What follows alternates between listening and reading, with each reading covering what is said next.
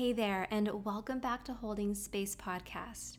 My name is Dr. Cassidy Freitas. I'm your host, and I'm so glad that you're tuning in today.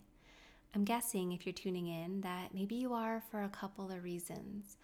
The title of this episode spoke to you in one way or another. Maybe you're postpartum and you're struggling, and you're wondering, is this postpartum anxiety, postpartum depression? I'm struggling maybe with sleep or with breastfeeding, and I don't want to suffer anymore. I want to figure out what to do here. And finding this episode and tuning in felt like a first step. Maybe you are expecting and you want to be proactive about your mental health. Or maybe you're tuning in because there's someone that you love that's struggling and you want to find a way to support them. And maybe figure out if sending them this recording could be a way to support them. Whatever the case might be, I'm so glad you're tuning in because in today's episode, I'm sitting down with a mom who was there. Jasmine, Dr. Jasmine, is a mom to one. She experienced postpartum depression and postpartum anxiety pretty severely. And she's on the other side, and she's here to share her story and also to share what she would do if she could go back in time and support herself as she was in the throes of postpartum depression and anxiety, struggling with sleep deprivation, not only because she had a newborn who wasn't sleeping through the night, but also because she had insomnia. She was really struggling to sleep even when the baby was sleeping.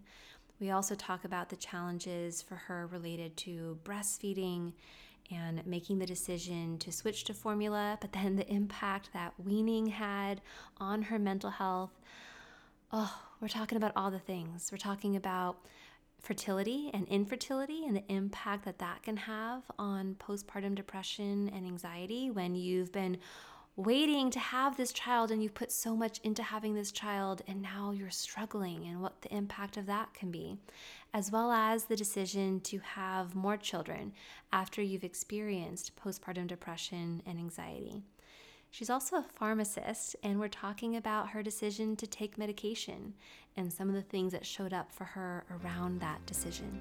I'm so glad you're here listening to this conversation, so let's get to it. You're listening to Holding Space Podcast. I'm your host, Dr. Cassidy Freitas. I'm a mom to 3 and licensed marriage and family therapist. I'm really glad that you took the time to hold space for you by tuning in to today's episode.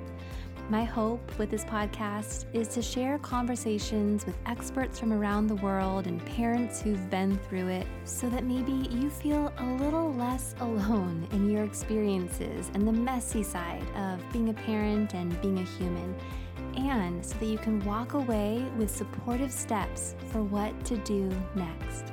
Listening to this episode is not a substitute for seeking support from a professional in your area. I believe that holding space and offering presence to both ourselves and others is truly one of the most meaningful ways that we can express care. And you are so deserving of that care. All right, are you ready? Let's dive in. Hello, Dr. Jasmine. Thank you so much for coming on. I'm so excited to connect with you today and get a chance to learn more about your story and also your work. But I will share just for the listener, like I initially found you on Instagram as I make most of my connections these days, it seems. And how I found you was Postpartum Support International, which is an incredible resource for folks who are postpartum. They had reshared a reel that you had created, and I clicked on it because it just really resonated, and then landed on your page and saw that you are someone who had an experience of postpartum depression and postpartum anxiety, and you were sharing bits and pieces of your story.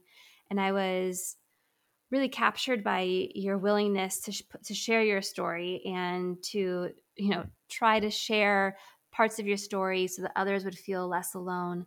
and I was like, I gotta sit down with this mom, with this woman, and learn more Oh, about her. And so, thank you so much for taking the time here, but also all that you share um, with others, through social media. I'm so glad that you do, because that was how I found you and how we got yeah. connected.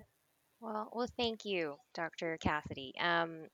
It's a real honor and pleasure to be here, and kind of hearing you say, how you resonate with some of the things I've written or shared. That's really nice and huge to hear because it's a place. It comes from a place of like vulnerability and honesty, but I'm hoping it does help somebody else because um, it's hard to feel like you're going through all that alone.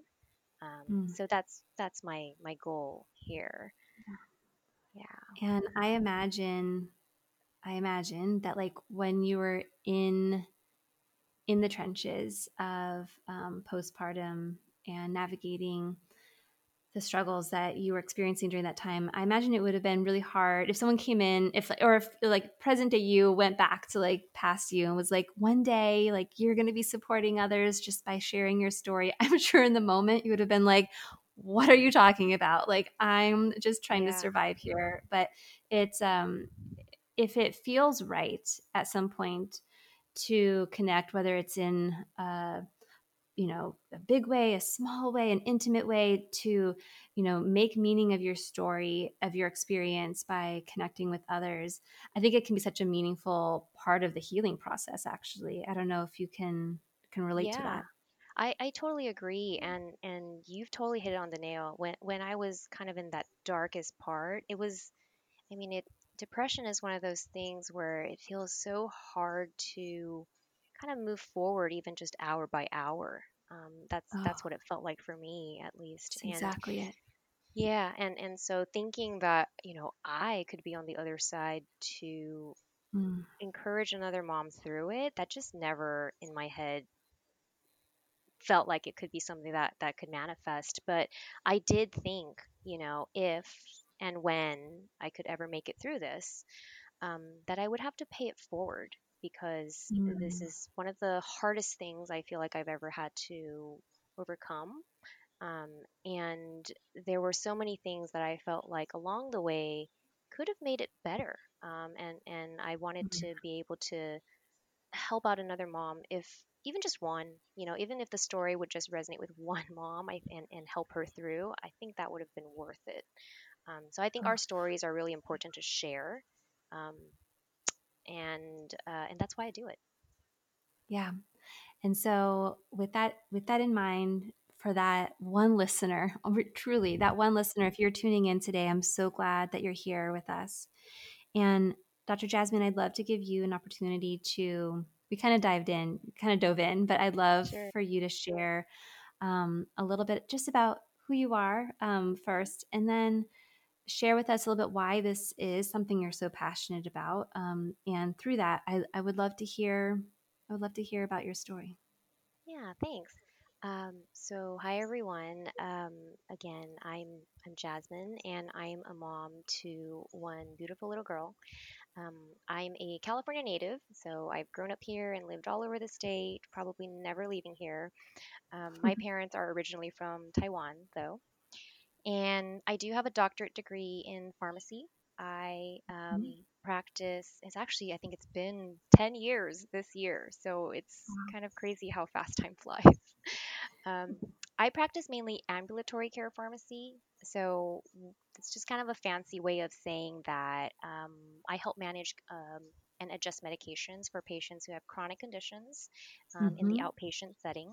So I'm sort of like an extension of their primary care doctor, and I kind of dive deeper into like the medications and how to change the Yeah. doses and find ones that work for them and fit better, because medications are not kind of one size fits all. And I think I'm so passionate about maternal mental health because, even though I work in healthcare, I was really blindsided going into pregnancy and postpartum. And I felt like I was very naive thinking that I could never get postpartum depression. I heard about it, knew about it, but just thought, I don't have a history. I have so much support in my life. I just didn't feel like I had risk factors. Yeah. But after the baby came, I got hit with a very severe postpartum depression and anxiety. And making it through that was, as I mentioned, probably one of the hardest things I've ever done. And Yeah. so, I told myself that I would one day find some way to pay it forward if I could make it through this. And actually, I did volunteer with Postpartum Support International for a Mm. while, PSI. I was one of their first groups of peer mentors, and you basically mentor another mom that's going through currently the postpartum depression after you've recovered. So it was a great you're their one-on-one kind of support, and I really wholeheartedly support PSI's fantastic resources, not just for moms, but they have stuff for like dads, moms to be, Yes. all kinds of people, which is really great. Pregnancy loss or infant Yes, loss, yes. they have so much there. And I'm so grateful that you're sharing that, because I all the time I'm like, okay, people need a resource, they're looking for a therapist, or I'm like, Yeah. Postpartum Support International, it's a international directory, it's amazing. And what I really appreciate about what you just did there is you brought it to life, you humanized it, right? I think Yeah. that Postpartum Support International, it's just PSI, it just sounds Hmm. like this big entity, that like, okay, yes, like you can hear it has a directory, but even that's like, like that's really what it's come down to. I need a directory to find where I'm going to go. Right. What I think you really just did is you humanized this like entity, as you were someone who experienced postpartum depression and anxiety, and then part of your healing was actually becoming a peer mentor, and that's available, that's an option, that like whether you're in it in the trenches or you're on the other side of it, right? Right.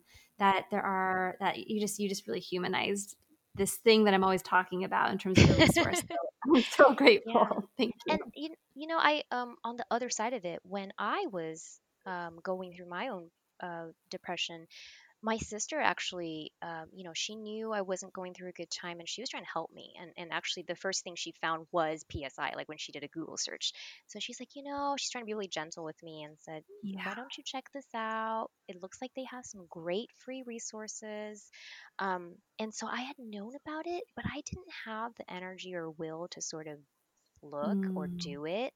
And the idea of like a support group just really to me was like, I feel so ashamed of myself already. I can't imagine anyone looking in on this yeah. and talking to anyone else about this. But I think that's also the real lie of depression, is that, it makes you feel like no one else could possibly understand what you're going through, and it isolates you. So just to Yes. hear like a me too, like this happened to me too, Mm. everything you're saying makes sense. I think that can really be so powerful. Oh my gosh, absolutely. And with that in mind, I, if you're willing, I'd love to hear, the parts of your story that you're ready to share, of what that looked like for you, like on a like visceral, like day-to-day level. Like I think that you already have kind of pinpointed so much of what depression can really feel like, and Hmm. like that, like just like that you don't even have the energy or the will to like get up out of bed, to take a shower, to Yeah. look on this website for support. There's the whisper of shame that can come with depression, that whispers there's something just really wrong with you, so don't Hmm. don't let anyone in to see this, which then can Yeah. keep us from getting that support. But I'd love to hear from you what that kind of looked like on a day-to-day basis for you, like that the visceral like Yeah. experience. And and also, how did depression hold hands with anxiety for you? How did those dance together? Yeah. So, backtracking a little, like what really I felt was the main source or things that kicked off my depression and Yeah. anxiety was um, breastfeeding. First of all, was Mhm. very difficult for me, um, Yeah. and I think going into trying to make that work out, it creates a lot of anxiety already as it is, to worry about, am I doing this right? And why isn't it working? I'm trying all these things. Is it going to hurt my baby if I don't do it a certain way? Mm. If I let her take a bottle, is she not going to want to breastfeed? You worry about all these things that, and I think that starts to spiral a little bit when it becomes to the point that it kind of prevents you from doing anything else. So I think that led those anxieties led me to start to have problems sleeping. You're already sleep deprived. I started getting insomnia on top of that. So it's really hard being so exhausted and then not falling asleep because you just have all these thoughts racing through your head. So for me, like I think the anxiety may have come on first, um, Mm-hmm. because I was Mm-hmm. constantly worrying, like, oh my gosh, when's the next time I have to feed? Is she still breathing? Like those, and I think a lot of those are actually common mom anxieties and worries. Mm-hmm. But if it escalates or gets to a point that um, you don't have a real grip on doing anything else but worry, I think that's when it starts becoming dangerous. Um, so for So, me, so true. yeah, yeah. So that's what happened for me, I think. And once the anxiety started to take over, um, then it became, oh my gosh, am I doing this right? Am I not? Um, why can't I fall asleep? And she's going to wake up soon, and if I don't sleep now, then I'm screwed.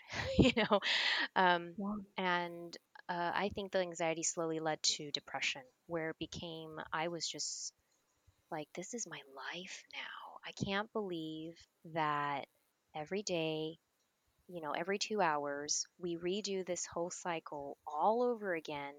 And I think being a person, I mean, a lot of pharmacists, I want to say, are very type A. They Mm-hmm. like a certain order. They Mm-hmm. want to have everything in control, and you want a pharmacist that's very detail oriented, like that one, Yeah. that like structure, and you want to make sure everything is correct. Um, because if we don't, we might hurt someone, right? That's our job. We're Yeah. supposed to catch all these errors and prevent bad things from happening.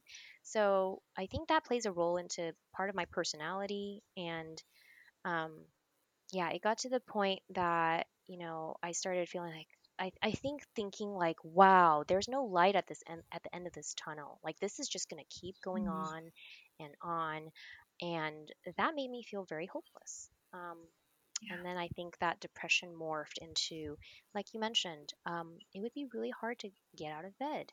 I'd feel like it was so hard even just to get from the bed to the couch. Like that journey from Yes. walking from the bed even to the couch, just to lay down all over again, felt like it took so much energy out of me somehow. Yeah. Like when you have a flu and you feel like you can't get up Uh-huh. or anything, kind of felt like that. Um, Yeah. and I remember like my sister coming over, like, I think you just need to get out of the house. Like, you just need to go out, get some fresh air, walk a little bit. And she's like, "Will you take a walk with me, just even around the block?" And so I was like, "Okay, let me try." And we have a few flights of steps in the house. And I just remember getting to that last flight of steps. I could see the front door at the end of the steps. And she was walking in front of me. And I literally just sat down and started bursting into tears Mm. because I was like, I can't make it out the door. Like, I can't get up from this spot. Mm. And Yeah. I mean, I think she was like, okay, this is bad. Like Yeah. seeing that. Yeah. Um, so I think those are kind of ways you can, day to day sort of little things Yeah. about the depression that I think some people actually feel like I see myself doing that. I see myself in that Mm. position. Yeah. I so I can't even tell you how much I appreciate again I'm just keep repeating myself how grateful I am that you're in the space, also that you got the support and the healing, and and then the choice to share these parts of your story, because so much of what you named here, I think we would see in like here's a list of symptoms of depression or Right. anxiety, and it's like it's in black or white, and it's like just hopelessness, Hmm. psychomotor agitation, which Oh is like yeah. literally like Right. like heaviness of like walking, and like that movement, Right. just that slow movement, and that difficulty, that the energy, the sleep, like changes in sleep, Yeah. You've And how named so nothing, many of these yeah, things. how just Yeah. I think a big word is anhedonia, in Oh, diagnoses. yeah. I finally understood what anhedonia meant because absolutely nothing felt pleasurable.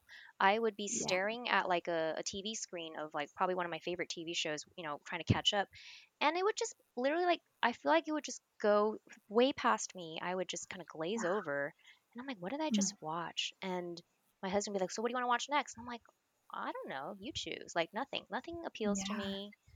Food Yeah. doesn't appeal, nothing. Like, and it was just this Yep. weird emptiness, which is kind of scary, actually. I almost felt like I'd Oh. rather feel some sort of something, even pain, better than like nothingness.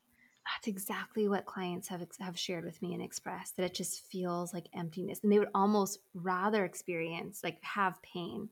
Right. And I think a lot of times, well, before I jump into that, did you? 'Cause I know a lot of times what we think about with postpartum depression is like, oh, the mom is suicidal, thoughts of harming herself or harming her child, and that can absolutely be a symptom. But I think that a lot of times what we see in the news, what we read about, the stories that we hear, that becomes like the highlighted like symptom or Hmm. thing that was experienced, Yeah. or thoughts. And so then when there could be a mom who's, or a birth person or parent, because dads can get PPD too, or the non-birthing partner can get it too, that they think, well, I don't really feel like killing myself or hurting my child, and so it must not be depression. Um, and that doesn't need to be present for it to Right. absolutely I be agree. postpartum depression. And I, Yeah. I think that you're right that the media wants to highlight and sensationalize like the worst possible sort of outcome scenario. So then moms might feel like, well, then I don't really actually need help, right? I will have to say my symptoms were severe. Like I did have thoughts. Um, but just because you don't have thoughts, it doesn't mean that you don't need Mm. help or that you can't get help and you can't get better. I definitely had intrusive thoughts and those are kind of scary and the most severe. But Oh, yeah. I always say, everyone's constellation of symptoms are not the same. It's going to look different for everyone. And just because, you didn't suffer the hardest, it doesn't mean your feelings Mm. aren't valid. It doesn't mean you can't get help or get better. And you don't have to Yeah. suffer that way. Right, exactly. And also, Jasmine, thank you for sharing that that was something that you experienced, because I think a lot of times it's, gosh, and I don't blame them for this, but like I also know moms who, or folks who experienced postpartum depression, who just aren't ready to even name that for themselves either as being part of their story. Hmm. And I want the listener, that one listener who's listening, who's like, I am having intrusive thoughts, right? And Hmm. to hear you be able to say, hey, I was experiencing these things, it was severe, and I got Yeah. help, and now I can talk about it in this way. I think that just that is so powerful. So much of what you shared, I think, is important to kind of highlight. The first piece being around breastfeeding. Yeah. It sounds like for you, you're able to name and acknowledge that that was a big trigger for you, and it makes so much sense. This is breastfeeding is it was one of the hardest things that I ever experienced. And Oh yeah. it was something that I absolutely had the belief around that was supposed to be natural. And Hmm. like, if I can't figure this out, like this this first thing in becoming a mom and like It defines feeding you. my child, it felt like it defined me, like Yeah. and in such a vulnerable time, like you're recovering from birth and you're trying Hmm. to figure out this thing that you've never done before with a baby who, yeah, has some like reflexes but like Yep. is also has no life experience. Right. And it's and then the Yes. pressure like is and then the components around isolation that it can lead to, because you're living your life in these like 2-hour increments Yep. and struggling to feed your child. And then the idea of going out in the world while navigating that, Yeah. Well, like, I mean, heck no. Like, and so then you have a parent who's staying home and isolated in that way, Hmm. struggling, feeling the pressure. Um, my gosh, right now, it's June 2022 and there's a formula shortage. It's like, like what? Yeah. Like, so I'd love to hear a little bit more about that piece for you, and the pressure around breastfeeding when you're struggling, and then the decisions around supplementing it or switching to formula. What was that like for you? Hey there, I hope you're enjoying the episode so far, and we're going to get right back to it in a moment. Did you know that my private practice is completely virtual? If you've considered taking a step to get more personalized support through therapy, and if you're a resident of California, I would love for you to click the link in the show notes to learn more about my private practice. Our group practice offers individual and couples therapy to those who are navigating everything from fertility, pregnancy, postpartum, and beyond. So, whether you find yourself struggling with relationship challenges, anxiety, or you're wanting to process a loss, trauma, maybe you're struggling with depression or just not feeling like yourself, we'd love to offer you support. Are you ready to get in touch? Click that link in the show notes and you'll find the practice website and also a place for you to reach out to me directly. All right, let's get back to the episode. Yeah. Um, you know, I think because I focus so hard on the pregnancy and the delivery part, like to me in my head, I always thought the hardest part would be that childbirth part, like when you push them out. Like it just seems like, people highlight how painful, how difficult, how scary that is. Yeah. Well, And that's all the so, classes you take is the birth right? class. Yeah. You're like, that's what you're focused on. You're like, okay, just please make this part go well, right? And the breastfeeding part, of course, you're like, oh well, yes, I'm gonna do it, and I'm gonna do it for a year, like they recommend. No big deal. I will figure it out because I just have to Mm, get this baby out of me first, and then it should come. It's supposed to be natural. Women have been doing this for eons. I'll figure it out, right? yes. So I think that I was a little bit underprepared for the breastfeeding portion and just didn't really realize how difficult it was. Also, didn't realize how much my life would be tied to my boobs. And Mm, literally, this thing that I've never really like placed importance on too much is yeah. now the center of my child and my universe. Yeah, Um, absolutely. and if you're not breastfeeding, if you're then maybe you're pumping and then you're cleaning things. And so for us, it was difficult to get a latch. I had mastitis within 2 weeks. Oh my gosh. um Yeah. and I just felt like we were constantly at the doctors. I was constantly seeing lactation consultants. At first it was like, the milk didn't come in, and then I felt like when it came in it was almost too much, which probably led to the mastitis, Yeah. because I was engorged and I was like, what is this?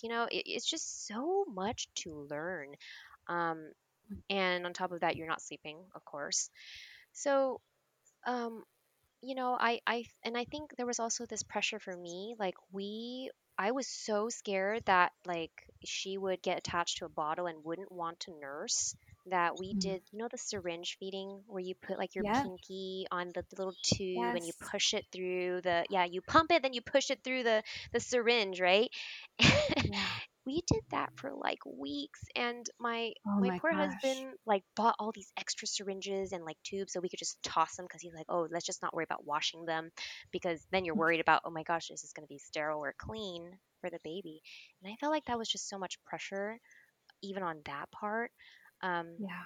And I feel like they don't teach you how to pump. Like I feel like people don't teach you No. and you hear No. different things, right? Different lactation consultants will tell you how to pump in a certain way. Do I pump for 5 minutes or 10 minutes or 15 or 20?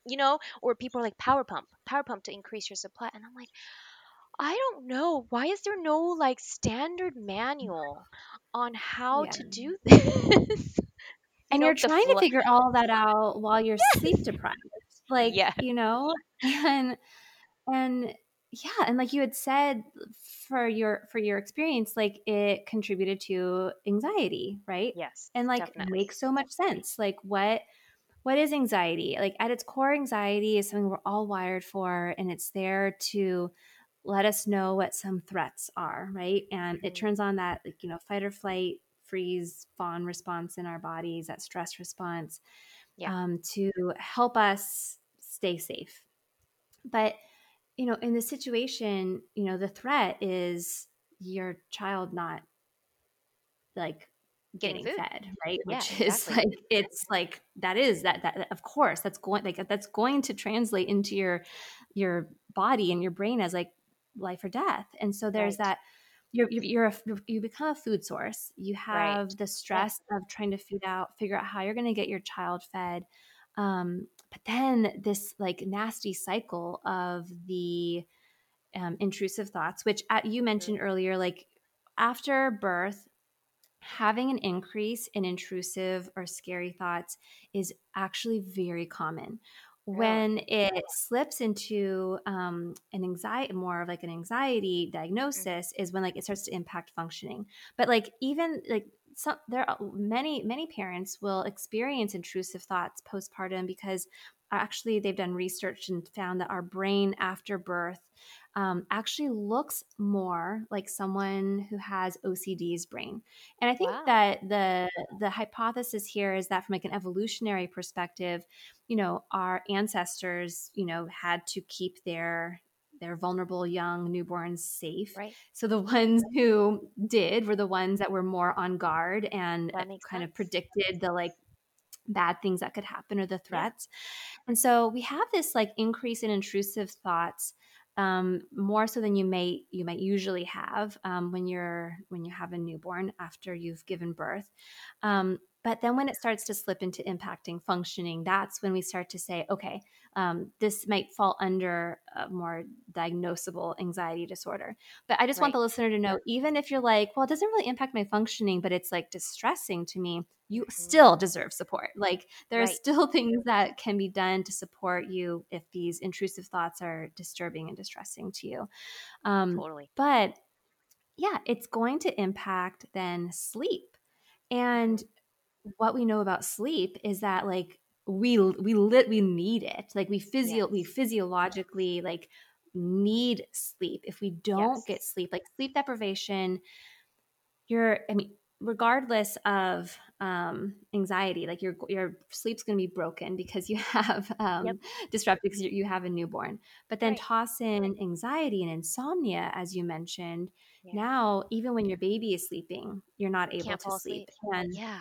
the impact that can have, absolutely huge risk factor for postpartum depression, Right. because our brain needs that restorative rest, our bodies need that restorative rest, Yeah. and when we don't get it, a huge risk factor for so many things, impacts our relationships, impacts our mood, Yep. impacts our functioning. And so I you I named think, so many things here. yeah, and I think part of it with um I got to a point that I actually said, okay, I think, I was sort of starting to self-diagnose, like I'm pretty sure I have it. Like, how severe it was, I didn't really want to admit it, but I was trying to problem solve, and I would say, what do I think is causing me to be this anxious, and maybe it's the breastfeeding, and I was able to admit it to myself that I think this is really impacting my mental health. So I think, I got to the point I was feeding on one side. One side was kind of damaged, so I ended up having to pump the other side to empty Mm. out. And then I got to a point, I think I was so anxious that when I went to go pump, nothing would come out. Like I would be pumping for half an hour straight and like Oh my gosh. staring at it, waiting for the letdown, waiting for like, to finally start filling, and nothing would come out. And I felt like now my brain is like thinking the worst, like, oh my gosh, what's wrong with me? I can't even pump. I need to stop Mm. doing this because what if I can't empty my breasts? I'm gonna have Yeah. mastitis all over again. And what do they do in that situation when you actually cannot empty your breast and your baby can't nurse? Um, So I told the lactation consultant, I was like, I want to stop. I need to stop. And and luckily I was met Mm. with real kindness and support and no pressure Oh, at all, which is a yeah. godsend. You know, I could not have asked for a better response. Um, at the same time, I think choosing to stop breastfeeding cold turkey is not a great idea, because I think there's another huge drop in your hormones right away. And Yes, some women will say when they stop nursing, that's when their depression sets in, right? Because you that absolutely. hormone It drop is a again. risk factor. Oh Right. my So, gosh. you're like, already crashing from the postpartum after delivery. And for me, it was a little over a month in, I stopped breastfeeding right away, like cold turkey, and I think that was another huge drop that was not Yeah. helpful.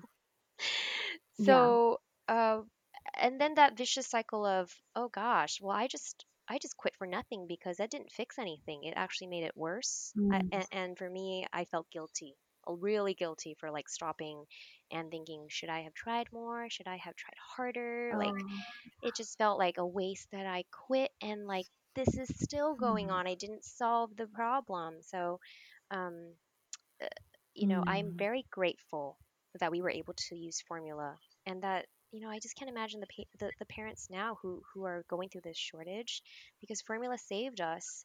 Even as bad as Mm. I felt at that time, when I look back now, I'm like, thank goodness we had another option. Yeah.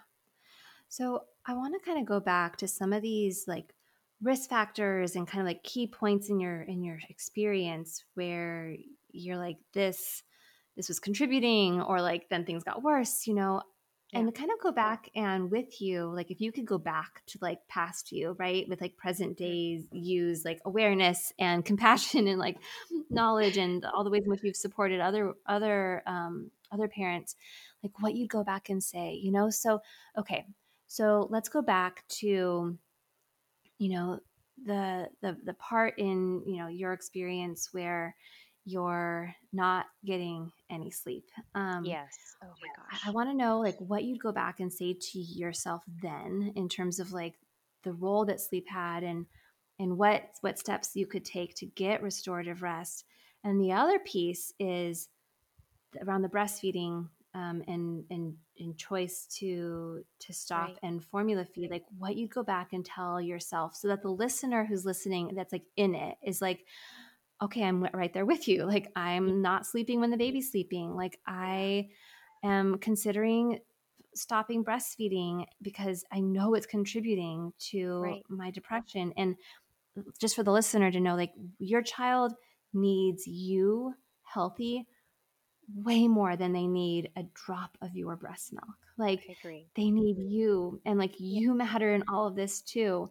Um, and so, what would you go back and tell yourself in these different moments of like, Yeah. oh, you're really struggling here, and here's what I want to offer you. Like if you could go back Yeah. in time.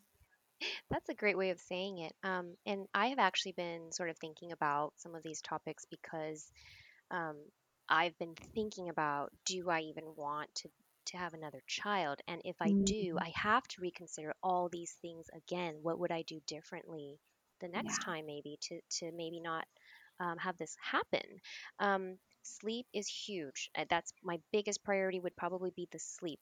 And if I could kind of go back, what we ended up doing with my sleep was my husband actually had me sleep by myself in, our bedroom, Mhm. and he slept Yeah. with my daughter in the nursery. And Yes. Yes. thank God he did that. The hard part for me was, even as he did that, it still took me a really long time to be able to confidently like fall asleep. And I Mm, think for me, um, part of that difficulty in getting the sleep, even though I was allowed time to sleep, I was allowed sufficient time and, the space to do it, I still felt guilty. Like, I was like, mm, I'm getting all this time and support to try to sleep and work on my mm, own, and yet I cannot do it. And that to me was just like, what's wrong with me? And mm, I felt like I was not a good mom because, I wasn't there for the nighttime with the baby. And I think what I would do, if any mom is out there trying this, or even just to tell past me, I think I would tell her it's okay to work on yourself. It's Mm. okay to let people take care of you. And Mm. if you are given that opportunity and space, go ahead and take the rest. Do not feel like, because like you said, you need to be well for your baby to grow up well, right? So if you're not getting Yeah. that rest and you're not sleeping, that's the part you're working on. Okay, this you are doing your job, you are You doing a good are job doing as your being a job. good mom by getting Mm. your rest. This is a book. I don't know if you know this one. It's called Why We Sleep by Matthew Walker. Mm. Um, Mm-hmm. this is a really good book. My therapist actually recommended this to me after when we were working on, all the sleep Yeah. stuff and anxiety stuff. I may not recommend it for someone who's like currently going through a lot of sleep anxiety, but I think for like understanding why the sleep is so important and like just part of like the physiological need for it. For Yeah. me, I think uncovering like why I unraveled due to the sleep deprivation by reading this book was really helpful to me to know that okay, like I wasn't really like I was going crazy because I was sleep deprived, and this is a Because you were real sleep scientific deprived. thing. This is a scientific Yes. thing. This is real. Okay, It the is. cortisol, the hormones, like all of that is real. So I think I would really focus on if you can get a solid chunk of sleep Yes. somehow. I think breaking it up is really difficult. If you could somehow squeeze it all together and Mm. get like, I don't know, a 4 hour chunk. I think they call that, Consolidated. what do Exactly. they call 4 that? Like hours. blocks. Yeah. What do they call like block sleeping? Or there's a Yes. term for it I've seen, where it's really important to do that. And if you could just get that, I think you could manage with maybe sneaking in little bits of naps throughout the day on top of that if you were allowed that. Like I was Yeah. so anxious to the point I couldn't even nap. Um, Yeah. and like I don't think I napped for like, nearly a year after, because my doctor was like, just don't do it.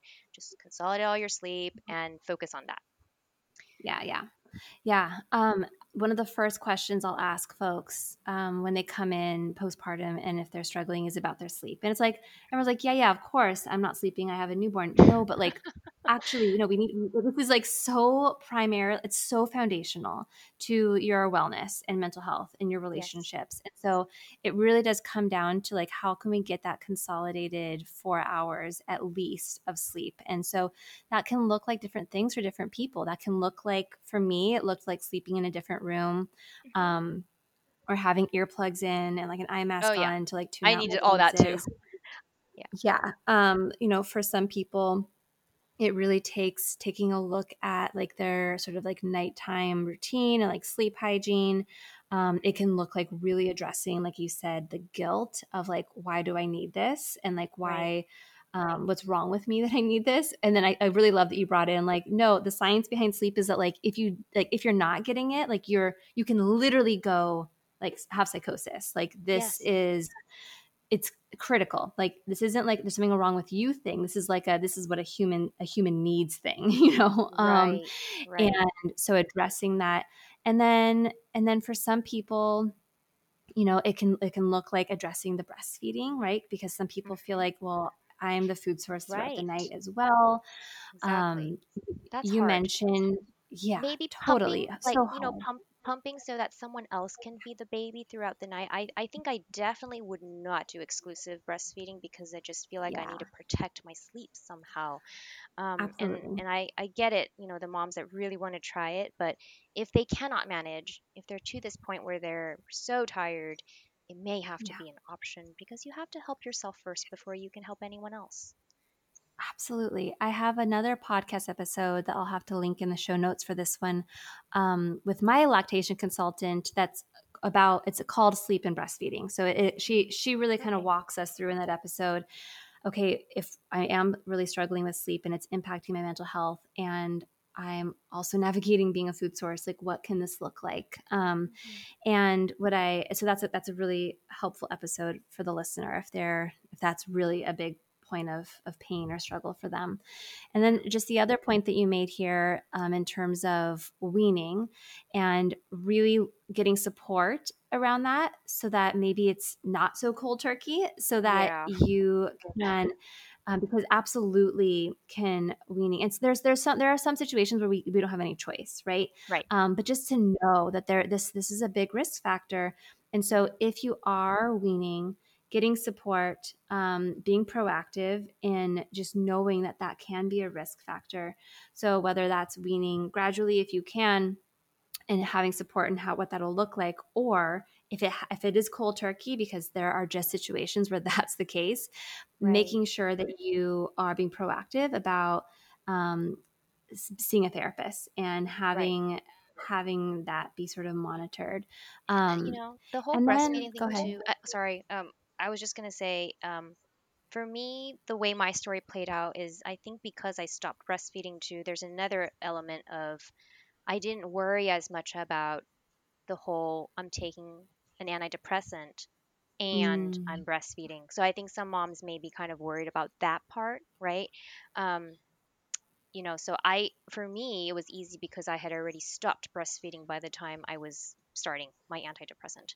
mm. But, it had escalated to the point that I needed the antidepressant. So, Yeah. yeah. And that was where I was going to go next too. It was Okay. like I was going to explore what that looked like for you, because sometimes when the sleep deprivation, insomnia, when depression gets to the point where like it's impacting, yeah, all of those things, you know, sometimes medication comes into the conversation. And I know for so many of my clients and for so many parents that, broaching that can bring up so much for them. And so I'd love to kind of hear from you as a pharmacist, like what was that experience like for you in making that Yeah. choice to start medication? Yeah. And so this to me, I think also even um knowing what I know about antidepressants as a pharmacist, I've done psychiatric rotations as a student, as a resident. Um, it's weird because when you're on the provider side of it, I feel like I thought I didn't really think about how all the side effects would apply to me and how it would actually be the patient taking this medication. So I Mm, really truly yeah. understand now why people can be kind of scared and wary about taking a medication. For me, Yeah. um, I feel like almost because I knew about the side effects and all these things and how long it takes for it to work, because I know it Mm, takes 4 to 6 weeks for you to even feel some sort of effect for it to be effective, and that's 4 to 6 weeks at the right dose on the right medication. yes. So, Yeah. I might not even like this medication. I might not do well with it. I might not be on the right dose. And so it took me a while actually to find that right dose and well, luckily I was started on the right medication that did work for me. But I know some people are not so lucky. So Mm, I had hesitation originally on starting medication because I told my OB, who was like, I think you need to start something. I said, I just stopped breastfeeding. I think that as soon as I stop completely, I think that as mm, soon as all the milk's gone, I really feel like this is going to resolve. I won't have these mm, issues. Um, and when it did, and I said, I know that if I take this, maybe it will contribute to my insomnia more. Like, I don't want it to do that. And I mm. know it's going to take time. And she said, well, if it's going to take time, you probably should start now. Like, so Mhm. you maybe it's actually better to start now because you got to titrate it and Mm. tolerate it. So, I didn't listen. I didn't listen to her. Bad patient. I feel like when we're the patient, it's like we make the worst Yeah. patients. Um, so I waited like another probably Mm. 2 weeks or so. Yeah. And the turning point was really like my husband asked me to take it, and this guy hates doctors, hates medications, and I think to hear that request from Mhm. him really told me that it was serious, that something was really Yeah. wrong. So I was like, okay, fine, I'll start it. And it's starting an antidepressant can be hard because it does sometimes affect, like, some other symptoms. I had I took Zoloft, which is a very common one that women start on Yeah. postpartum because it's one that's okay mostly for breastfeeding too. So Yes. even though I wasn't breastfeeding, that is the one I was started on, and I did have a little bit of like stomach upset in the beginning. Uh-huh. So it did take some time to like tolerate it and get better. I had also these really weird little like tingles through my arms, and Mm-hmm. now when I think about it, I think for me, like to me, that's my way of thinking. I think this is just the serotonin. Like for me, I think it makes me tingly. So Mm-hmm. it can be scary to start, but I also think that without it, I would not have found I would not have gotten that energy back, I think, to Yes. try. Yeah. Yeah. So I you do think, have to put in the oh, work. It's not a cure all, but you need it to yeah. start. Here's sort of how I've always sort of looked at medication when it's the right fit for someone, and is if you feel like if depression, anxiety feels like you're drowning underwater and the waves are crashing and you keep trying to get like you want to get to the surface, but you don't Hmm. even like know how to get your head above water to let alone know how to get to shore, right? It just feels like anytime you try to take a breath, you're just choking on more Ah, water. Like if that's what it feels like, sometimes the right medication can be exactly what you needed to get your head above above water the so water. that when you breathe, you're not choking on water, you're not swallowing more water, you're getting oxygen. That's a Um, and great description. and then you can have then like the actually see where shore is, right? And then to have the Yeah. energy to get there. And so yeah, and then how I sort of see my role as therapist is like I want to swim right alongside you, like Mm, like yes, this is going to be your journey, and you get that person gets all of the credit for the journey that they're on and taking, but like you don't have to be swimming alone. And but yeah, sometimes the medication can just help you get your head above water. I think yes, and I totally feel like if it's really impacting your ability to function day to day, Yeah. I think in those situations it can be um, most useful. Um, Yeah. and you know, even as a pharmacist, I was scared to take it, but now I think Mm, I'm a believer that it can really make a difference and it can really help. yeah. It kind of gives you, I think it gives you the kickstart.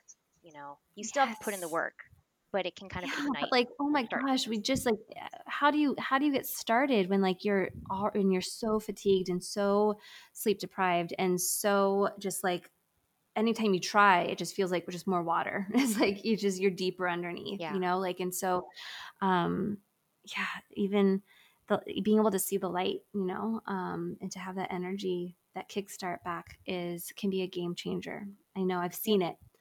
The listener, I've seen it. I've seen the clients that come in and they're just like they take the step, they come in and get the Hmm. support, but it's so heavy. The depression is Yeah. so heavy, that they sometimes do need that extra support. And then I can see like I can viscerally feel the difference in their energy Yes. when they come Yes. into session, where because you know what, going even further with this water metaphor, if I'm in session with someone and they're so deep underwater, it's like, when you're underwater and someone's talking to you, but all And you you can can't really hear hear. is like wah wah wah, like I'm up here Yeah. and you can't even like see them or hear them. That's what it Yes. can feel like and sound like. And so it's I can feel it on as therapists, right, Yes. when that's called for, and to I love support that folks in metaphor. that decision. Yeah. That's beautiful. Yeah, it's And one that's really resonated for me too. yeah, I think I used to think of it as like a fog, but I think like Mm. lifting the fog. But I like this even better. Like that whole "I can't hear you under the water" thing. It's great. Mm. So I know that you shared, there's the decision about having another child and the fears around that. And then there's that piece. And there's also I know you and I have chatted just a little bit about the infertility piece. Like when somebody's Sure. experienced any sort of infertility, that can Yeah. actually be a risk factor, for a variety of reasons. But one of the things that can show up there is it can keep folks from saying that they're struggling and getting support because Hmm. so much went into having this child. Oh yeah. And so I just want to sort of name that as a risk factor, but also an experience that can happen. Yes. We did so much to have this child, and now to admit that I'm struggling feels like I can't. Like, how could I even admit that and get Yeah. support? And then there's the decision to have another child if you've experienced this. So Yeah. I'd love to maybe just hear a little bit about what this has looked like for you, Sure. and then we can kind of wrap up. Yeah. So the whole thing with infertility, I was told that I was kind of labeled with it.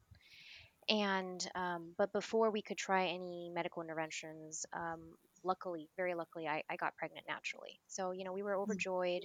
I focused very hard on the pregnancy, as I mentioned, the pregnancy and the childbirth.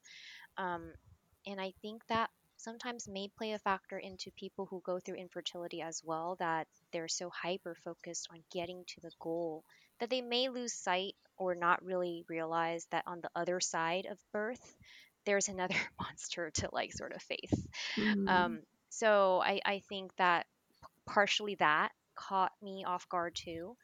Um, mm, and the whole thing about sometimes I feel like my little stint with infertility makes me feel like, okay, just have to be grateful. I already got this far. mm. I should really be enjoying this. And I think that can be hard on moms where they're like, Oh yeah, why am I not enjoying this? This is all I ever wanted. But sometimes when you're on the other side, you're like, what did I do? Like, why did I want this? yeah. And that What can did feel what did shameful we to made a admit. mistake? Yeah. Yes. Mm-hmm. It's very, and Mm-hmm. I don't, and I think I mean, now I'm at a point where I know that this doesn't make you a bad mom. Like people, Mm-hmm. moms sometimes get that way where it's like, this is hard. Your life looks very different on this side. And I think instead of catastrophizing, which is what depression could do for you, Yeah. And the anxiety. Yeah. right, Mm-hmm. and anxiety, the both of them, right? It You have to sort of see yourself as, you were born too. You have a new journey and a new life role to learn. So I think you have to give yourself some grace. Um, Mm-hmm. and then the whole thing about decision to have another child, I've been very into following some accounts on like Only You podcast, about the whole stigma around only children, and also like Mm-hmm. why people choose it. And I've talked about this a lot also on my Instagram, like my whole kind of struggle going through with this. I'm actually talking to my therapist tomorrow about this. And the thing I've come out with where people talk kind of respond or comment about, because I think a lot of people also think about these things, is the conclusion I've come out with is the best thing you can give your child is not a sibling, but the best thing you can give Mm. them is a healthy mom. So however Yeah. you can sort of do that, I think is the most important thing, is you have to prioritize yourself first. And if your mental Ugh, health is in that space and you can preserve it, and you really in your heart truly want another child, then I think you'll be able to weather it. My and therapist says, you're coming from experience this time, right? yes, that's um, exactly what I was gonna say. Yeah. yeah, yeah. So I think that right now I'm trying to actually just figure out in my heart, do I really desire another child? Mm, And if I do, how do I make that work? So I think that's my first step right now. yeah, Or is it just it's a this beautiful step. vision I've always had that I need to somehow fulfill? Mm. But is it still the vision I want, or am I allowed to paint a new picture? Oh, oh, so powerful. And I love how you've framed that, and that you're still in it too, right? As you're kind of Yeah, figuring this out for yourself. But this idea that like what your child needs more than another sibling is a healthy mom, and what will that look like, a healthy parents, and what would that look like for you, the listener, right? Like, right. and what do you need to get there? Hmm. um, and if that ends up being another child, then what do you need to support you in navigating this, and Yeah, putting in place protective factors, going knowing that you're going into it now with so much more wisdom and awareness and experience, and how can you be proactive, right? Yep, And to totally. protecting your sleep, to navigating the feeding journey in a new and supported way, to putting in place the supportive resources that you wish that you had when you first were postpartum, and putting that in place. Right. Um, oh, Jasmine, thank you so much for everything that you shared with us today. Where can people find you if they would like to connect and continue to learn from you, and as you share your story and show up in the world as an advocate? Oh, thanks. I think I'm most active usually on Instagram. My Instagram handle is Pearls of Jasmine. It's also the Mhm. name for my blog, pearlsofjasmine.com. So if people want to sign up for emails, sometimes I will send out newsletters that I'm slowly starting to kind of get together. That I may share, my journey a little bit more in the newsletters and like things I've learned. Um, One thing that I'm sort of planning on starting that I haven't completely decided the details on yet, is that I really feel like I want to share some of the stories of Asian Americans and Pacific Islanders, Mhm. um, these mamas who might be dealing with postpartum mood disorders or have survived, and want to share their stories because I find that I see a lot of stories and voices. One of the accounts I really liked was Motherhood Understood. Mm. She shares a lot of stories of moms that have gone through these, and it's so normalizing and humanizing to see and read about, like, I'm not alone in this, and because normal Mhm. people have these experiences. But for me, like, scrolling through that, I didn't find a lot of stories. I felt like there was a scarcity of Asian American voices, Yeah. that I feel like there is also a cultural barrier to talking about mental health that I want to hopefully see if we can unlock some of those doors. So, hoping to share a little bit more of that soon, but it's just an idea I've been having and brewing for a while. Thank you for being one of those voices that is taking a step to unlock those doors. And for our listeners and anyone who identifies, um, and who's now hearing your voice, right? Like, Thank thank you so you. much for the vulnerability that it takes, the courage that it takes, and putting your story out there, and your willingness to set aside the boundaried time. I do not take it for granted, the energy and time that you shared with us today. And I will share links where people can find you in the show notes for the listener. You can head straight there. Again, Jasmine, thank you so much for taking the time today. It's been so wonderful to connect with you. And I'm just, again, so grateful. Thank you, Cassidy, for having me. I really appreciate you and look forward to continuing to connect with you online too.